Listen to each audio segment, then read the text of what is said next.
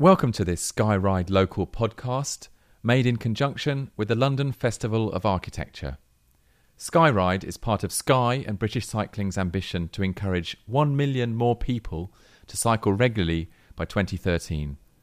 Skyride local events take place across the country and cater for cyclists of all ages and abilities. They are free to join in and led by British Cycling trained ride leaders who will guide you along the route and provide tips and advice on cycle safety and skills.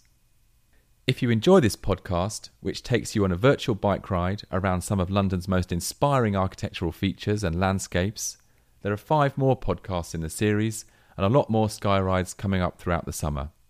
Visit www.goskyride.com for more details. Biodiversity in the City with Sarah Price of Sarah Price Landscapes. This tour celebrates how gardens and parks have kept biodiversity alive in cities, providing rich experiences for wildlife and people. Not only can naturalistic city planting be environmentally sound, but, if thoughtfully designed, it can be dramatically beautiful. The ride looks at the smallest gardens, roadside verges, to the largest parks.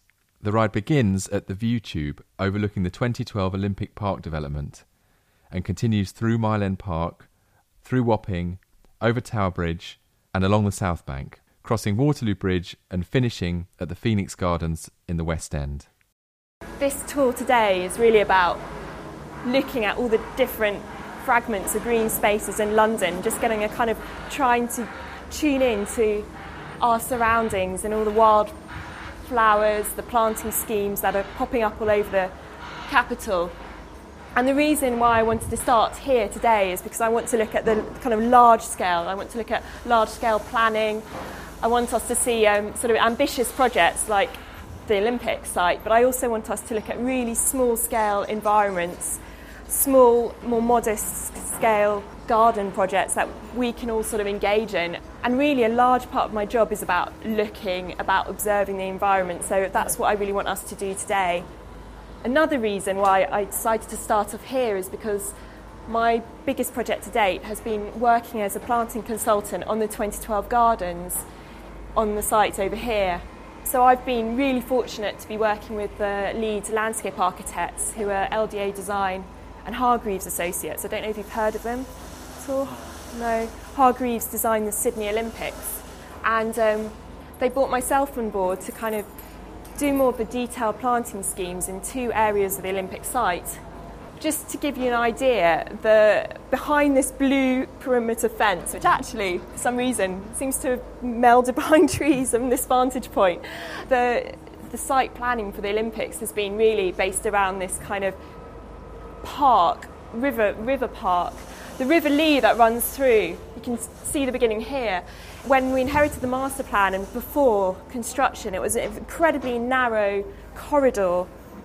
And then looking at the site, it was decided that we should pull back river banks of soil back and open the permeability, open the sight lines up to the river. So essentially what's being created is a river park.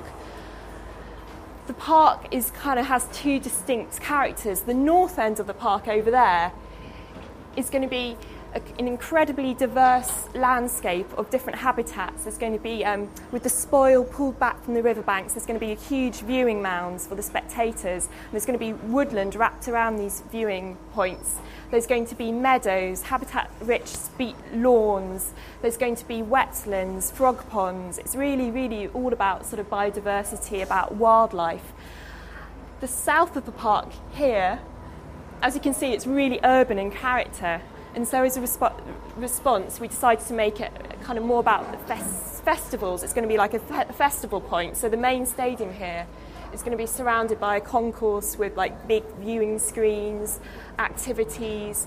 And central to this is going to be the 2012 gardens, which are the schemes that I've been involved in planting and designing.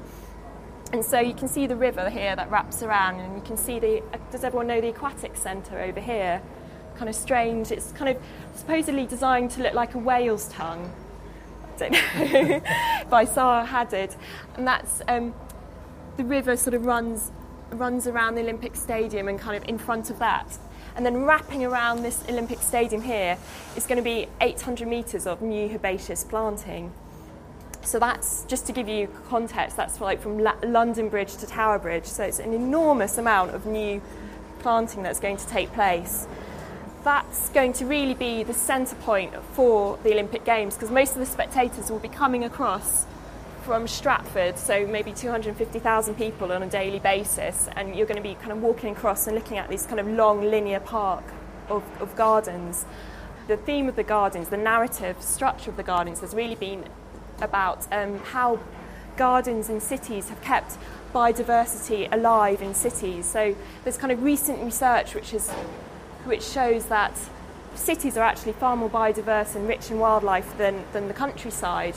And so that in itself is quite an exciting concept, and we're mixing exotic plants and native plants together within these gardens, while the rest of the park, the north, is going to be very native, predominantly native in character. If you can imagine, I don't know, did anyone know the site before it was developed? Yeah. All the pylons. Yeah. It was just a swarm, it was just covered in pylons everywhere. And they spent months digging them down into one point, sinking all the pylons. And I think as soon as they took the pylons down, it's really transformed, hasn't it, the feel. I mean, it really was a toxic brown site. I think it's really good that you've seen it at this point, because you can see just over to the left, right of the stadium, there's a few trees there, and those have really only just been put in. And come November, this whole park is going to just be planted up full of trees, and we've got lots of meadow seeding patches going on and trials, and then that's all going to be covered. I mean, can you imagine there's going to be 30 or 40 hectares of meadow, wildflower meadows in this park. And we're going to go and cycle a little bit down the Greenway and down through Mile End Park, where there's already a number of meadows, and hopefully just try and imagine that transferred over here. I mean, it's going to be quite spectacular.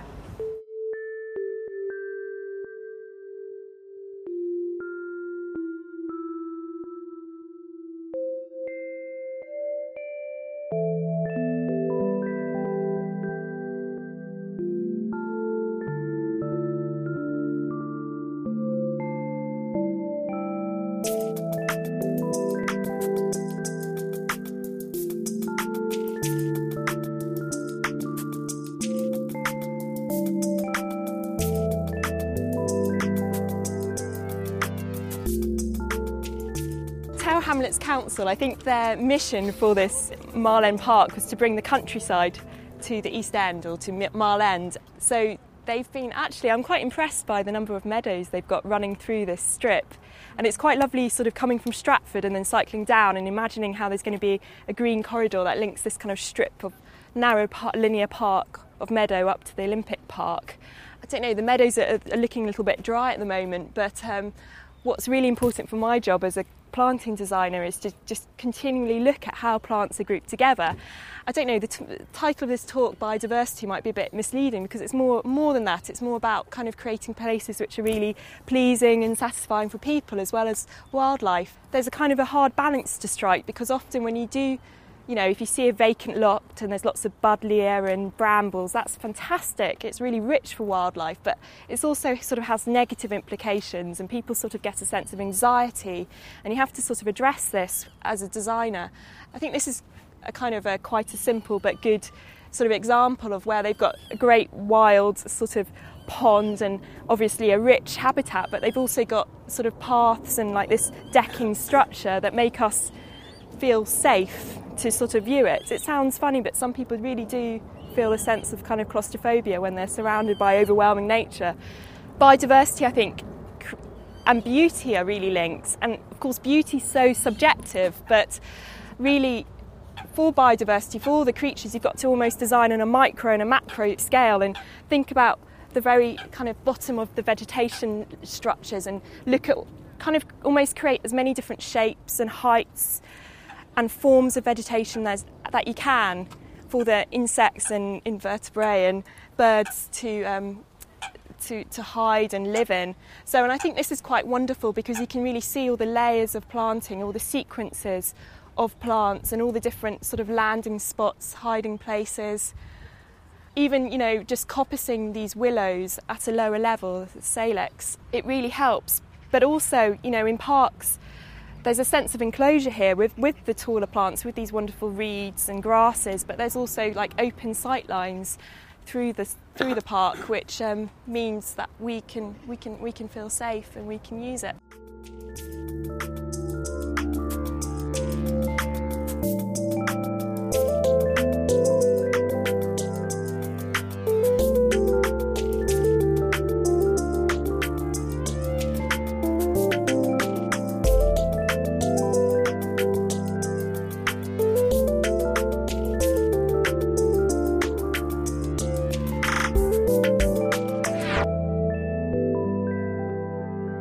So this is quite a famous green bridge, isn't it? Quite famous?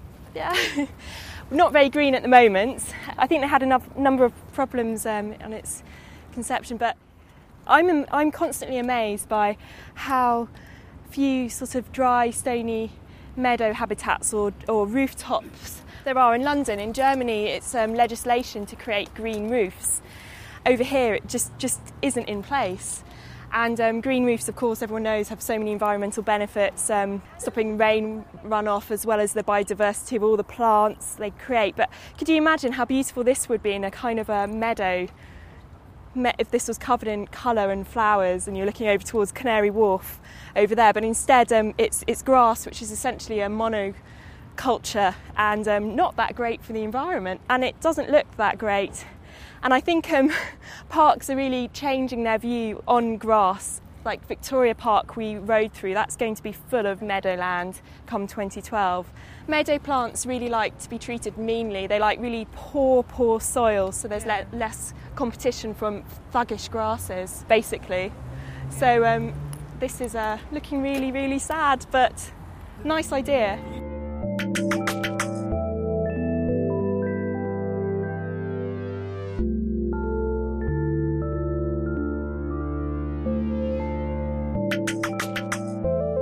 While we've been developing the Olympic Park, we've had loads and loads of conflict between local kind of plant groups who are really, really kind of quite hardcore into their biodiversity and into their native species, which this is a native perennial meadow over here.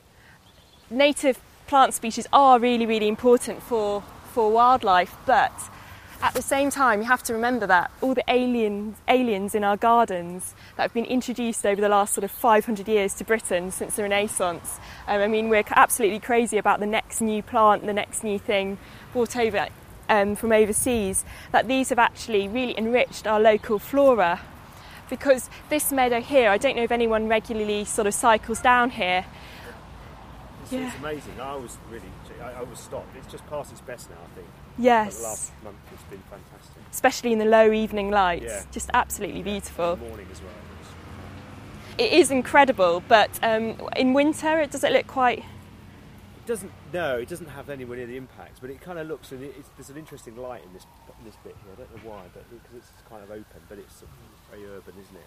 I think there's been a lot of research done by Sheffield University into creating all these meadow mixes, and which look good through the seasons. Like just mentioned, this is kind of past its best, and it's going to be over in maybe a month's time or so, and then in winter it will look pretty much like brown sticks. And I think there's a real difficulty as a designer to try and change the public's perception.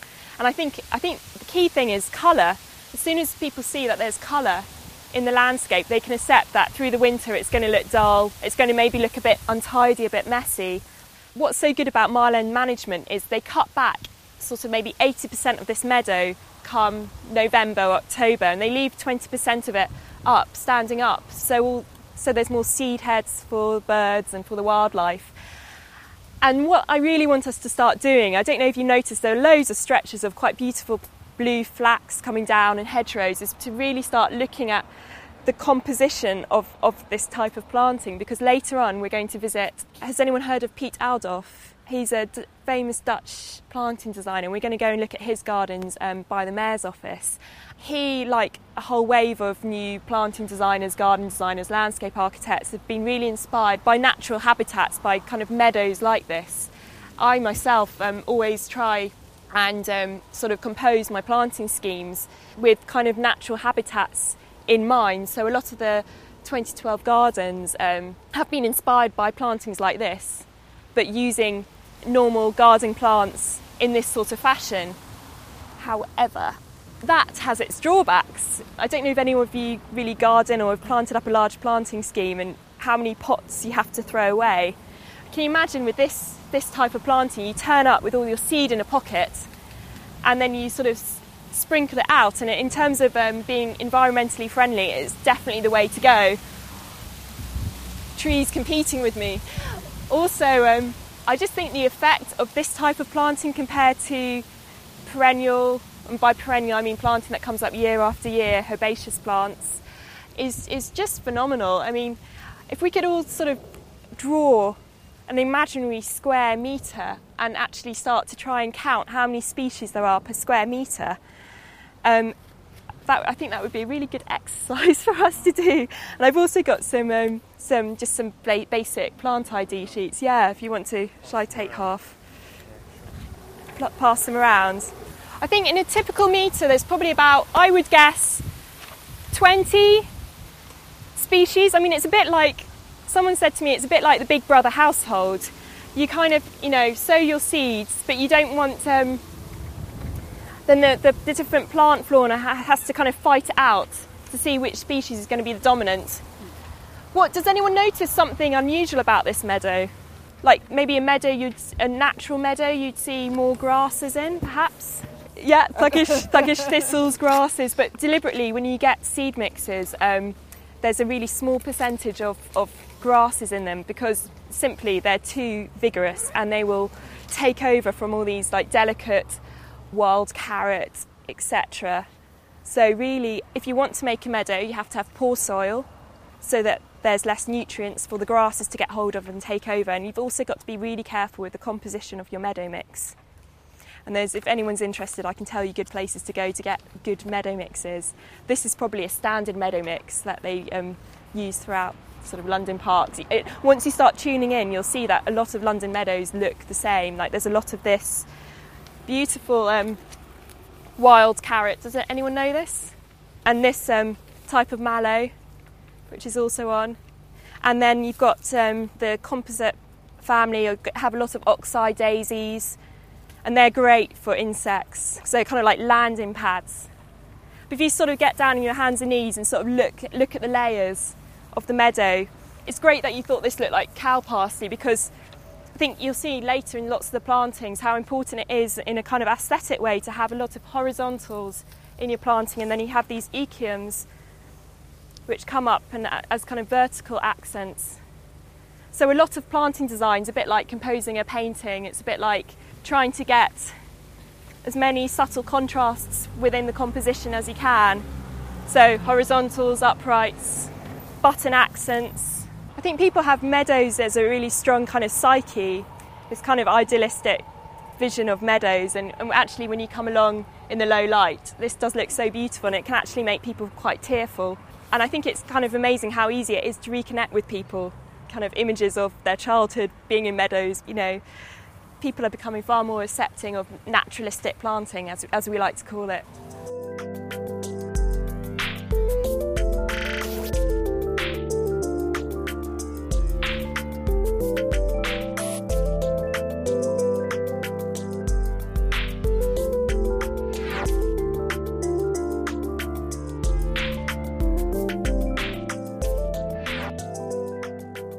I just want to introduce these plantings, which are new 2 years ago by Pete Aldoff. Have you heard of the High Line in New York? Yeah. He's the planting designer for the High Line, which is basically old railway tracks that they've planted up into this public planting scheme across New York. But this designer, in terms of looking at these gardens, these are probably the closest thing in London to the 2012 gardens that I've designed. And I don't know, does anyone think these are particularly wild, or what immediate reaction do you have to these plantings? Because a lot of people will look at this planting scheme and think, whoa, it's really, really wild. And in some senses, it has got a kind of naturalistic feel because the perennials he uses are quite close to the native species, like this fluffy grass here, that's Deschampsia cespitosa, and that's tufted hairgrass, which is native to the UK. So he's used those grasses, and Pete Aldoff is kind of the lead champion of the new perennial movement of designers, which has really started in Germany and Holland, and which is kind of coming over to Britain. And it started sort of in 1995, so it's been going for a while. He's really championed the use of ornamental grasses like this Deschampsia in planting schemes, and in that in turn has kind of opened up our perception to sort of meadows and bringing meadows into the cities and greening up the cities. And what's so wonderful about his planting is that he uses these grasses and they look fantastic until, say, winter or January or February, depending on the species of grass. And he also uses a lot of plants like this Echinacea. Can you see one or two of them are coming into flower? You probably recognise it from herbal medicine, if not from gardening. This is a North American prairie plant, and he uses plants like this Echinacea, which will then have a wonderful, distinctive black seed head. And so he kind of has these swathes of Echinacea, which will then, the petals will fall off, and you have these black seed heads, which will then be backlit against this kind of frothy sea of grasses. So as you walk around here, you'll see all these different lines and repetitions and rhythms of composition. You see the salvia over there that's just coming up through this other grass, Sessilaria. And so the whole thing is tightly controlled and very, very considered. But just do come back through this space because it's going to only look better as autumn approaches. I mean, I think it's fantastic for a garden that's used so heavily by the public. It's a really, really good scheme. One man looks after the whole of this site, which wraps around these buildings, which is quite incredible, but he does do about 35. I think these gardens alone are about 35 hours a week.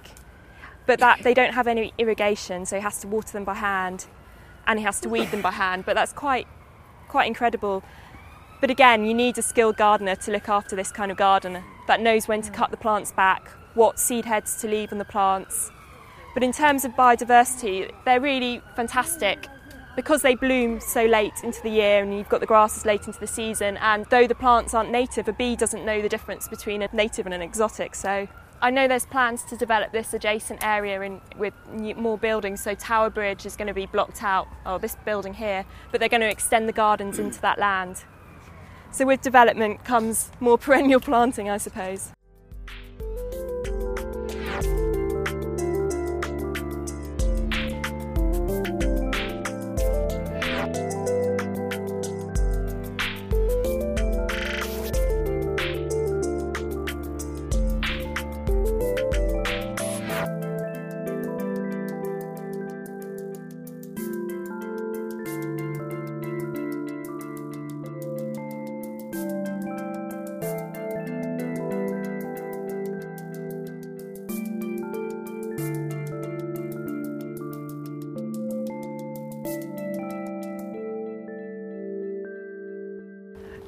Yes, please eat, you must be starving, but we made it here and it's been quite a journey. And does anyone recognise, has anyone walked past here before? You know, this is Chris, who's the head gardener and kind of responsible for this beautiful garden. And I'm gonna have some words, and Chris is probably gonna interrupt me when I get the facts wrong. Basically, this was the site of a Second World War bomb site, and then I think later it was a car park. It was a car park up until 84.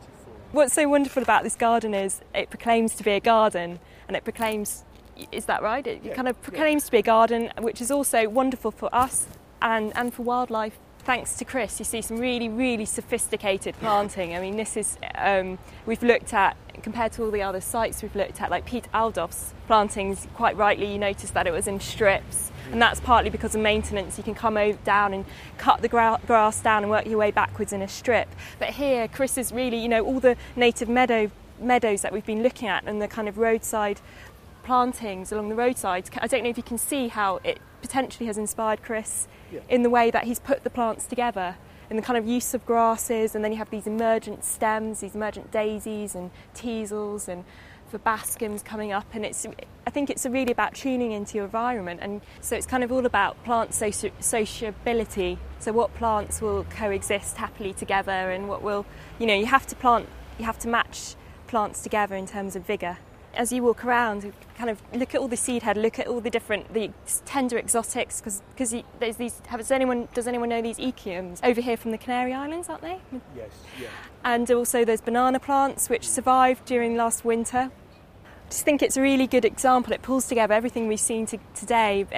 But it's on such an intricate scale. You can kind of really see that someone's invested their artistic eye and time and knowledge into developing it. And you need really skilled gardeners to create a garden like this, but you can also see the value of mixing native weeds with exotics. And sorry, Chris, I'm just going to say thank you to everyone, and it's been great, and I hope you've taken away something from it. We hope you enjoyed this podcast from the London Festival of Architecture Sky Rides. For more information about LED group rides in your area, please visit www.goskyride.com.